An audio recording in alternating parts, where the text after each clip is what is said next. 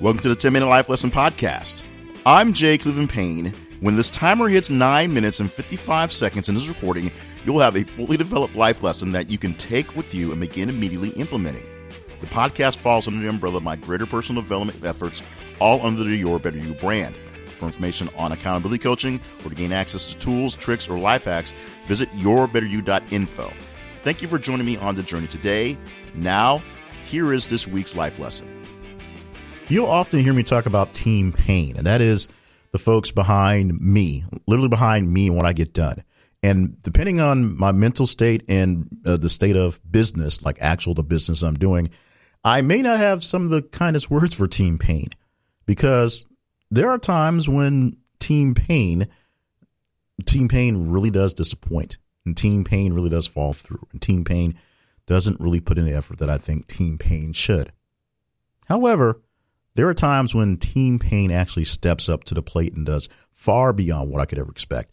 And oftentimes, those times are when I'm not even expecting it to happen. It's just when it's needed, not when it's just sort of wanted by me, even if I don't convey those wants in real words, just mind reading and hoping people can understand what Team Payne is needing at the moment and not actually getting what John Payne is needing at the moment. So all that was jumbled up just to say, there are people who have my back, and the people who I know have my back. And when I need something, when I'm really in need of something, those people will always step in as soon as I ask. Or more importantly, they'll figure things out from things not being right, and they will try to interject as quickly as possible to figure out what's going on so that they can actually have my back in what's happening. Now, being a introverted type of person, the person who's really into my head, it really is hard to kind of get to know me, to be honest. But the people who do get to know me are the people that work with me and work with me well, and the people who are either needing me for something, I'm some sort of cog in the wheels that they have going on, or I need them for something. They are brought in to be cogs in the wheels of things I'm managing. Work well in knowing when things are off. Work well in knowing that the team is not right, and work well when somebody is dropping a ball to pick things up. The sports analogy is perfect for this because it's literally a team effort of so many people out there on the field. And maybe even you think about this in a singles sort of thing where one person may be doing all the quote unquote work, but there's a team around that person making sure that everything is there the way it should be. Or the team analogy. Football season is about to start here as this is being recorded here in 2020. And so American football is 11 men on the field for one team, 11 men on the field for the other team, and each of those men have a role, have a job. And if they do their job, the score should be fairly low. There shouldn't be too many things come out of place. A couple scores will make it here or there, a couple good big plays on either side, and things should be even. What gets exploited is when one side has a person or more than one person who miscommunicates and doesn't do their job and doesn't have their back and doesn't sit where they're supposed to be.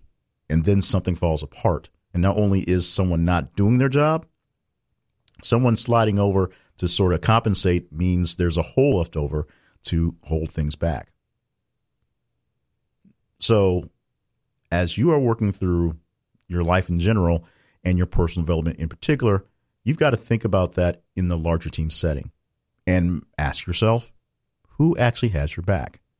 Who's on your left and your right flanks if you're in the middle of a sports analogy? Who's going to take care of that thing that you aren't going to take care of because of time, because of stress, because of extra work?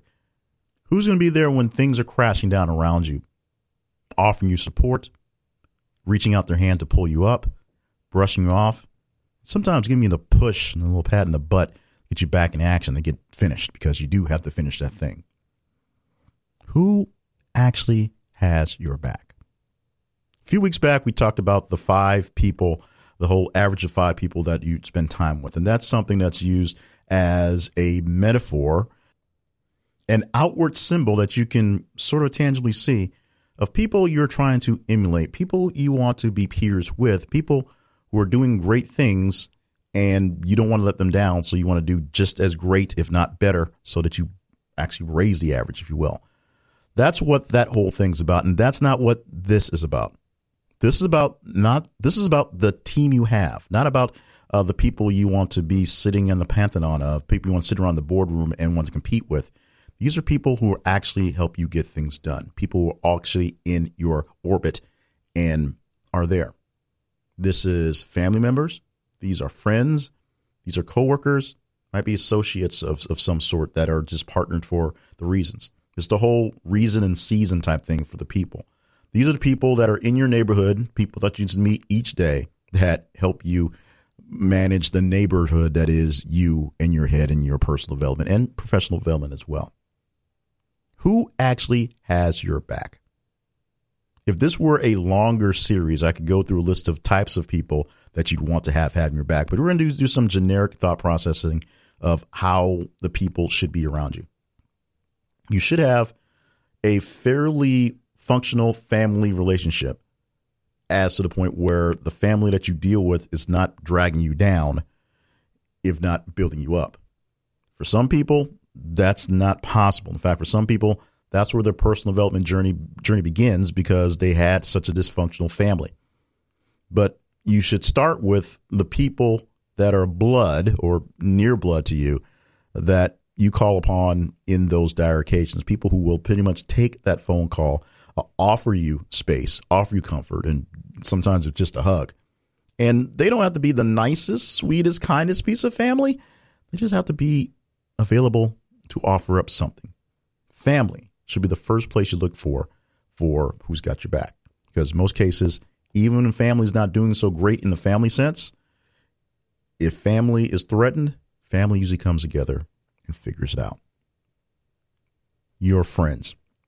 And there are basically two types of friends. There are three types of friends, I'll say. There's the friends that you consider family. So those fit in that larger group that will basically, bleed for you if they need to. There are good friends that you spend time with, that you know quite a bit about, that will vouch for you in most cases and do things for you in most cases, assuming it's not necessarily life-threatening. And some of them will. Some of them you might find are just that crazy.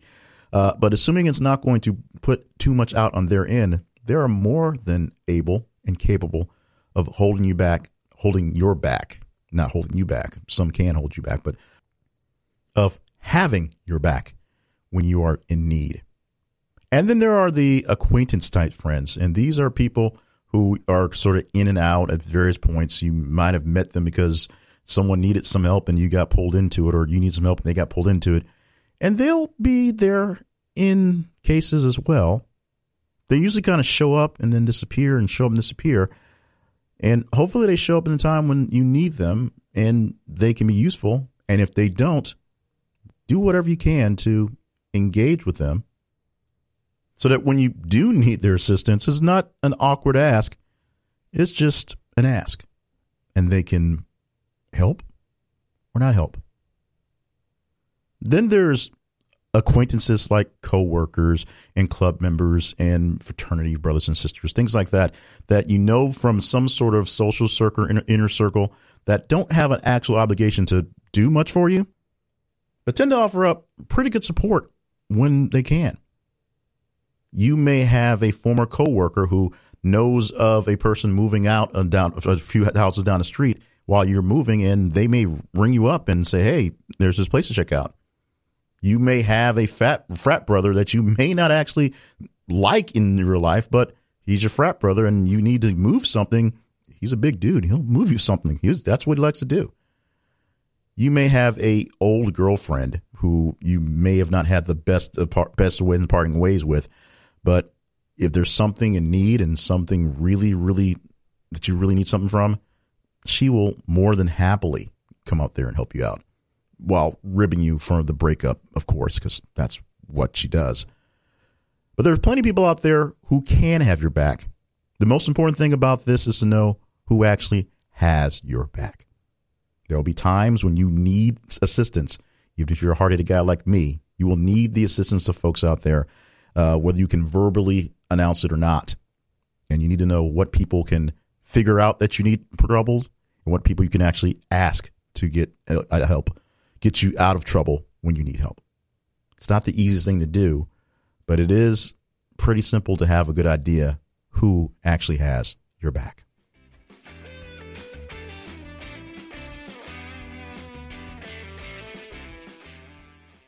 Thank you for joining us for this week's podcast, or in actual English, thank you for joining us for this week's podcast. I don't know. I got a little flustered and tongue-tied towards the end of it. To be a bit transparent in the actual recording, the phone kept going off in the middle of this 10-minute recording, and so it's been chopped up in about 5 different pieces and had to be trimmed up a little bit, and we probably actually missed a couple clicks.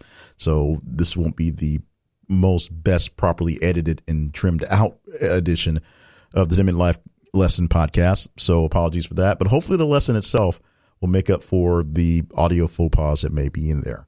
And the lesson is kind of simple. Have some idea who has your back.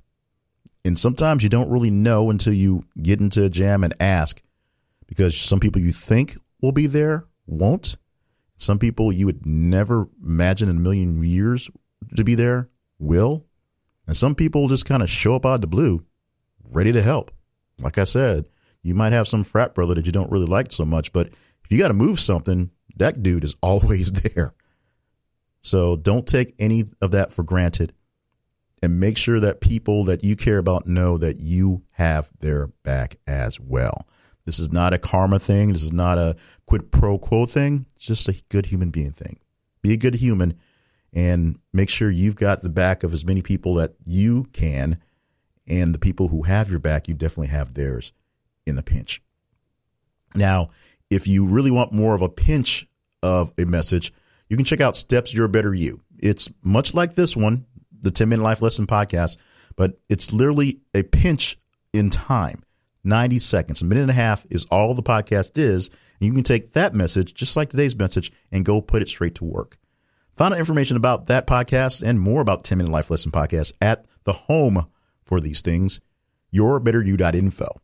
Also at that website, find out information about how I can help you become your better you, like that tagline, where you can sign up for something as simple as accountability coaching, or something a bit more detailed like group coaching. I have a program that's called Better You in 52, where you go into a cohort with people and you self-coach each other, just like that.